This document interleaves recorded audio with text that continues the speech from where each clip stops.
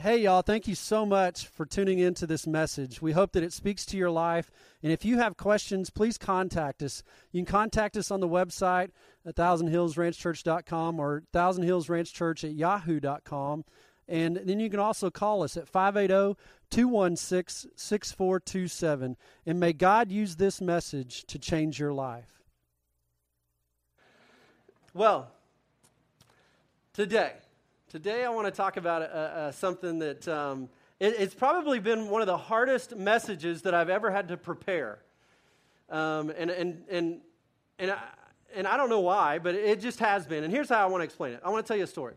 Last fall, I went to Kansas with a couple guys, Caleb and Josh Nine. I don't know if you guys know them from Slap Out. The Flying Rafter 9 Ranch is the name of the ranch. Great guys. We went up to Hutchinson, Kansas, and they had some cornstalk circles up there that they were running some calves on, or some yearlings on. And so we went up there. It was a beautiful day. I don't know do we have pictures? Yeah, show some of those pictures. This was that morning that we went up to Hutchinson, Kansas, unloading all the stuff. Keep showing. There's another picture, I think, there. There's a few of the guys there that we're getting unloaded. We're going to chase a few of these yearlings. This is actually Caleb. A couple of these calves actually got out of the corral, and so here he is chasing, and he did miss. You can tell him I said that. But anyways, we were up there, and we were having a great time, and here's the thing. We let out a bunch of yearlings. I don't remember where they came from. I think they came from Montana or something. But we let out all these yearlings, and we noticed that a few of them were sick, right? Now, if you've ever worked on a ranch and you know that, sometimes you got to doctor calves, you got to doctor yearlings. Well, Caleb said, hey, Bo, why don't you sort that one off, that sick one off, and why don't you, rope it and we'll doctor that calf. And so that's what I did. And we sorted this calf off, and before I took off, he said something to me that I'll never forget. Here's what he said. He said, Bo, don't run him too far because he's sick. Don't run him too far because he's sick. Now, here's what that meant to me. Here's the thing. That calf was sick, and if I was to run that calf a half a mile like I ended up doing because I'm not a very good roper, see, I'm telling on myself as well. So he could have told me what he wanted to, but I was still going to chase the calf a half a mile. So it didn't really work. But anyways, here's the thing. If you are going after a calf, it's better to usually catch that calf as quick and as soon as you can. In other words, you want to get to that calf, you want to rope it so that you don't put stress on that calf. Now, here's the thing. There are a few things that I noticed when learning about doctoring calves. Number one, or the first thing that I noticed was this. A good cowboy doesn't run the calf too far. That's what a good cowboy does. I'm not there yet, but sometimes I get it done. Sometimes, not all the time. Anybody with me? Can I get some help here? Yeah, you chase them far too? Anybody? Thank you. Thank you. One honest person.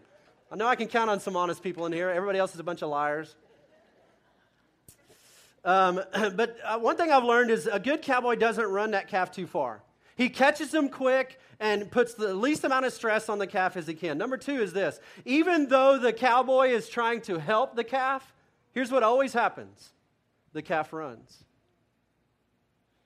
It doesn't matter what you're doing. As soon as you take off, that calf is going to run. Whether it's sick, whether it's healthy, whatever, it is going to run every time. And here's the third thing. A cowboy's medication tends to help the calf live a life that's longer.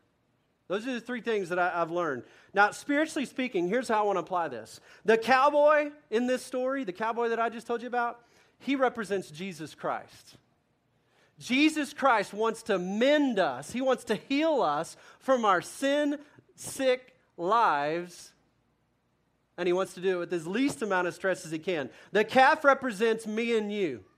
Sin sick, we've sinned, we've done all this stuff, and Jesus Christ wants to heal us from our sickness. Well, here's the thing. Out of this experience, out of this story, and out of that morning, God revealed two great characteristics about himself.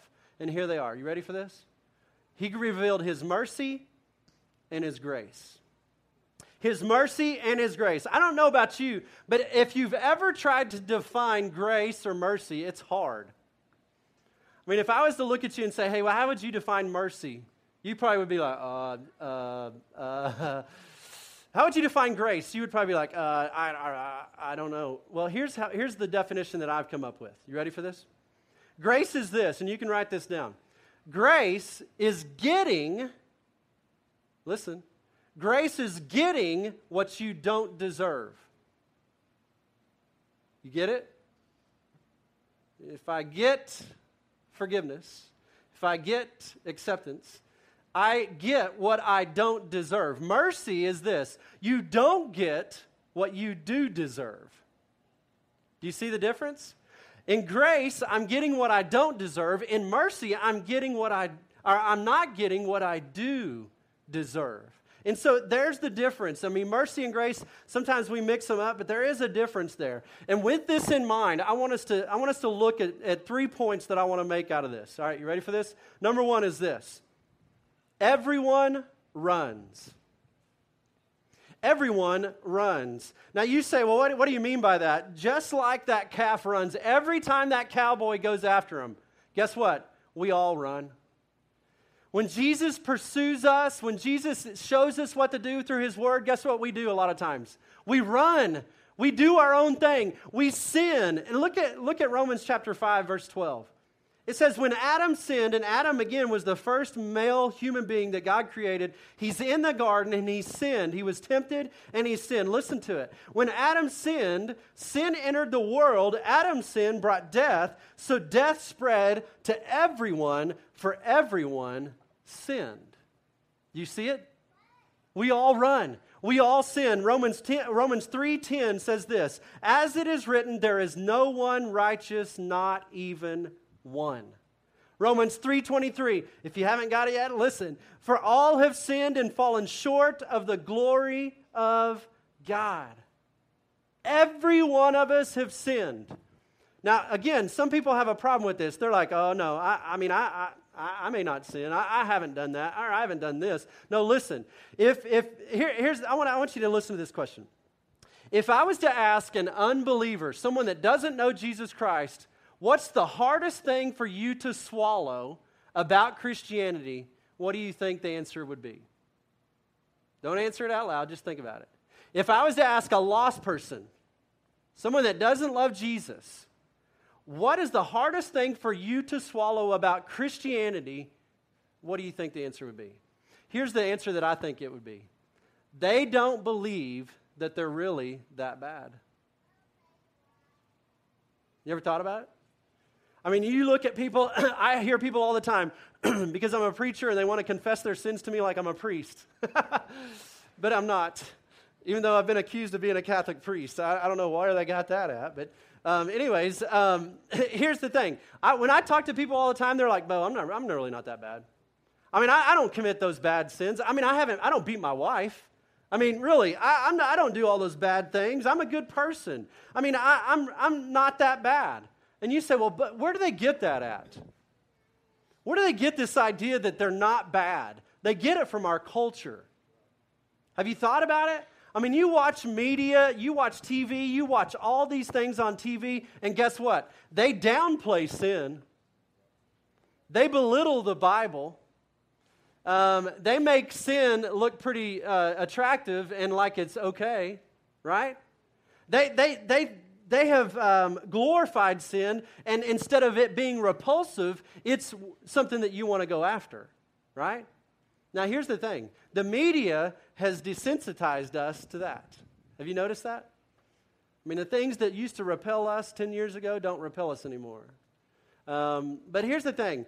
A lot of people don't think they're that bad because the culture says that they're not bad. The other reason they don't think they're that bad is this. Religion says that they're not that bad. If you've ever heard some other religions talk, they say that, here's what they say. You're a good person. All you got to do is be a good person, and God will love you because God loves good people. That's what they teach them.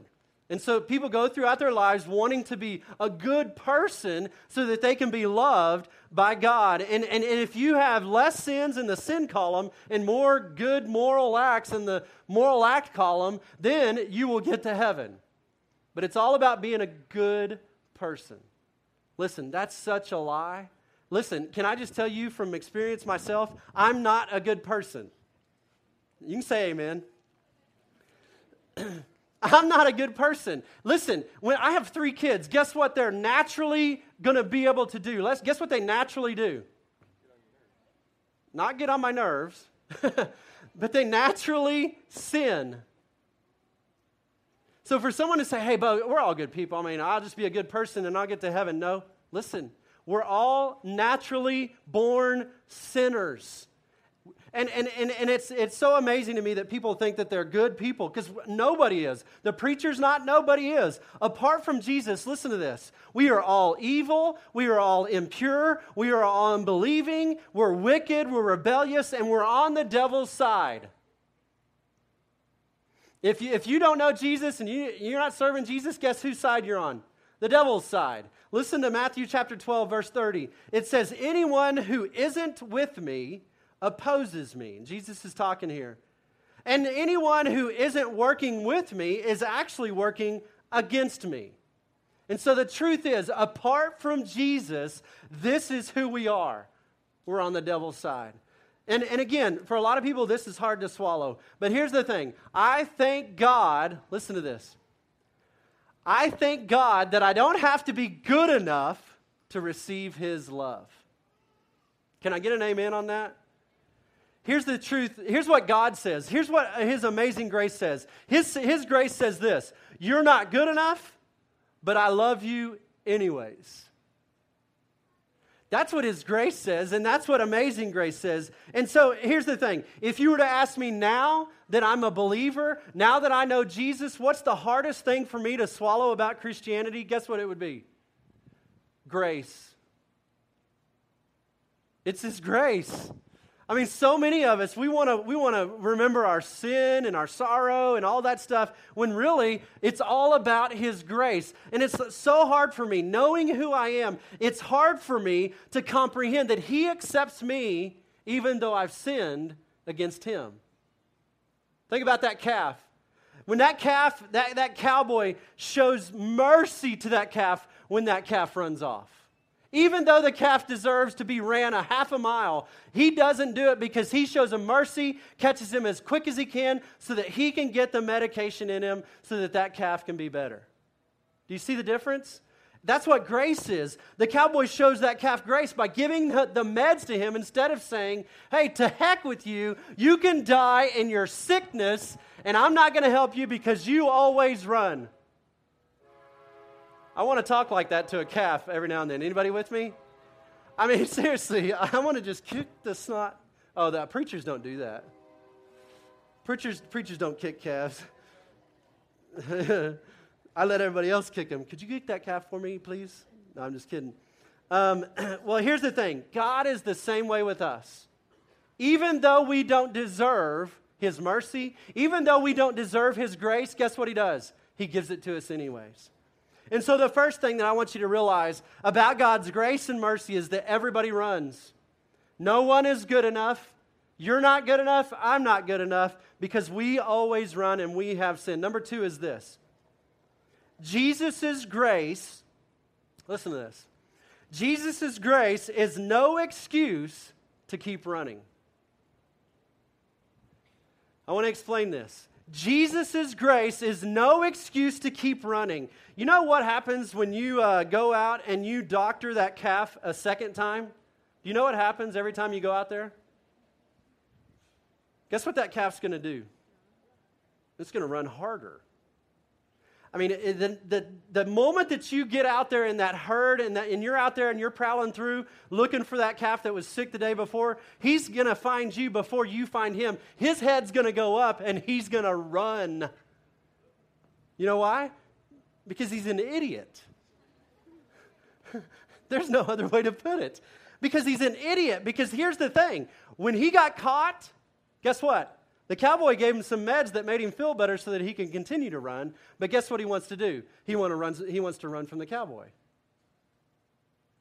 And you say, well, what are you trying to say? Listen, some people, they want to say this. Well, if God is gracious as you say He is, then I'm just going to go out and I'm going to sin all I want, because He's going to catch me and He's going to give me the meds anyways.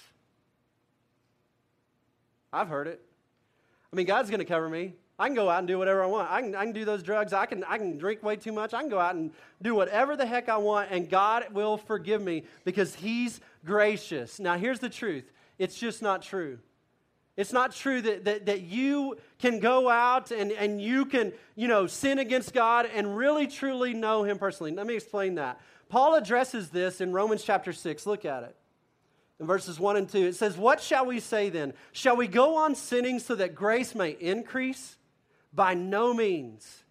We are those who have died to sin. How can we live in it any longer?" You know what Paul is saying there? He's saying you are dead to sin's control. Don't live in your sin and be a slave to your sin anymore. Now here's the thing. Maybe this will help you understand this. Here's what I want you to get. And here's how I want you to look at grace. Many of you guys look at grace as an idea or a concept. It's an idea that God gave us, and here's what I want to clear up. Grace is a person. Grace is Jesus Christ. Now let me explain this. I want to point out my beautiful wife. I love pointing out my beautiful wife because it gets me brown. I brown nose and it gets me brownie points, right? It never hurts. Right? Some of you guys need to get the clue. Brown nose a little bit with your wife. Now, here's the thing. My wife is beautiful. She loves me. She shows me love. She serves me. She cooks me food. She takes care of the kids. She does all of those things. Now, here's the thing. Let me use this as an example, and this is a terrible thing to think about. But I would never think of cheating on her because here's why. I'm not married to a concept or an idea. I'm married to a person. I'm married to a person that loves me, that is faithful to me, that shows me love no matter what I do, and all that stuff. Listen, she shows me all that stuff. Why the heck would I want to cheat on her when she loves me that much? And here's the thing. It's the same way with Jesus. Why the heck, if you say you love Jesus, you say you want to serve Jesus, but you go out and you do all you want and you just come back and go, He'll forgive me. Here's the thing. I don't believe that maybe you have really met grace. I don't believe that you've really met Jesus because here's the thing. If you would truly in a relationship with Him, you would never want to abuse His grace. It's just the way it is. And so, again, maybe you're looking at it as an idea or a concept rather than a person. Knowing that Jesus Himself is grace should give us the same response that we should be faithful and loving to Him. Now, here's point number 3, and I'm done. The last thing that we can learn is this about grace. We should not run people too far. We shouldn't run people too far. Now, here's the thing. Because Jesus offers mercy and grace to everyone, even His enemies, guess what? We should do it too. We should do it too. When you think about Jesus, who do you think about? I think about Pilate. Who was Pilate? Pilate was the ruler that gave Jesus over to the people so that Jesus could be crucified. Guess what Jesus showed him? Grace. I think about Judas, who betrayed Jesus. Guess what Jesus showed him? Grace. I think about Peter, who denied Him 3 times. Guess what Jesus showed him? He showed him grace. But here's the thing. So many times and in so many places, we want to create these religious hoops that everybody has to jump through before they can find Jesus' grace. And here's what we do. When people come to us and they say, "Hey, Bo, I want to get right." Well, guess what we ask them to do? Start jumping. If you'll just jump through this hoop, if you'll just go like this and you'll just jump and you'll just keep jumping and you jump through all these religious hoops, you show some tears, you show some sorrow, you ask for forgiveness 100,000 times, then He'll show you His grace. And they just keep jumping. But here's the thing that happens. They jump and then they fall. And they sin and they go, "I thought you said if I just jump that His grace will be on me." Here's the thing. And here's what we do when they fall. Guess what we say? Keep jumping. Get to jumping again. You know what Jesus does? You know what He did for me? He says, "You don't have to jump anymore. You don't have to jump through those hoops. I love you. I've died for you. Even when you were dead in your sin, I died for you. Stop jumping and just allow me to embrace you and forgive you. Listen, people, I think we do this in the church. And I want it to stop. Galatians 6:1 says this. Brothers and sisters, if someone is caught in a sin, you who live by the Spirit should restore that person what? Say it again. Gently. Jesus has offered us His grace, and we should offer it too. So here's my question for you today. Have you experienced God's mercy and grace, or are you still running? Are you withholding mercy and grace from someone because you feel they should pay and have to run through those religious hoops and jump through them? Listen, I believe that the world that we live in, they need to see that we're all sinners, that we've all ran, and we shouldn't abuse Jesus' grace, and that we should show them grace. That's what I believe He says to us today. I want to ask you to bow your head and close your eyes for just a second.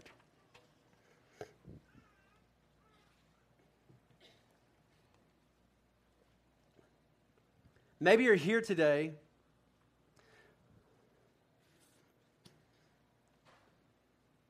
and you've never been caught by Jesus. He's chasing after you.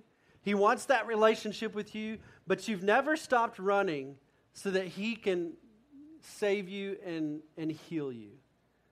Listen, I want to ask you today, why are you running? What is it that you think is better out there than being in a relationship with Jesus? Here's what He asks you to do today.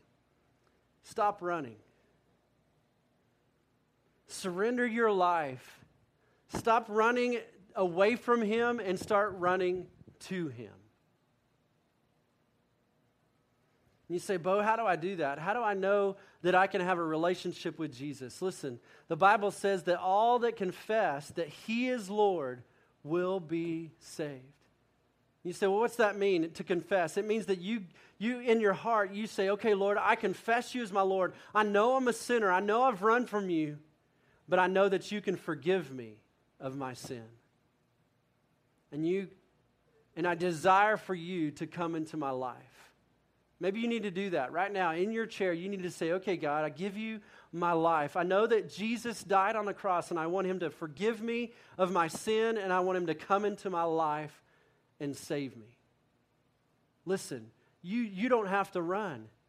He says, come unto me, all you who are weary, all you who are sick, all you who have dealt with sin, and that's everybody. He says, come to me, and I will show you mercy, and I will show you grace.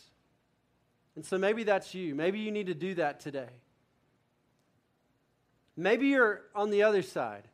Maybe you're a Christian. Maybe you've given your life to Christ, but you're living a way of life that is taking advantage of God's grace. I know He'll forgive me, so I'm just going to continue to live in this. I'm going to continue to do this. I'm going to continue to do whatever I want, say whatever I want, treat my wife however I want, whatever it is, I'm going to do it because He'll cover me and I'll make it to heaven. Some of you need to realize that, again, you're not married to a concept. You're not in a relationship with an idea. You are married. You are in a relationship with a person. Not just in this earth, but in heaven. Jesus is grace. And so maybe you're here today and you need to just repent. You need to say, okay, Lord, I'm going to stop living for myself and I'm going to start living for You. Listen, I encourage you to do that. Stop living a life that takes advantage of His grace. Here's what I'm going to do. If you're here today and you made a decision, I hope that you'll let us know about it. Again, fill out that orange sheet, place it in the offering bucket, and we will contact you. I want to close this in a word of prayer. Lord, we just thank You for today. I thank You for Your grace. I thank You for Your mercy. I thank You that You have shown me mercy, even though I'm a sinner. You've forgiven me. And Lord, maybe there's somebody here today that realized that for the first time. And today they gave their life to you. Lord, I praise you for that. And I thank you for that. And I pray that they would let us know so that we can celebrate and come alongside of them and help them grow in their walk with you. And Lord, for those of us that are Christians already, that may be taking advantage of your grace, I pray that we would repent of that today and that we would turn to you, not taking advantage of who you are. Lord, we thank you and we praise you. It's in your holy name I pray. Amen. Thank you for being here today. Again, we want to thank you for listening to this message, and if you have questions, please contact us. We would love to visit with you. Again, Thousand Hills Ranch Church at yahoo.com, or you can contact us by phone, 580-216-6427, and may God bless the ride you're on.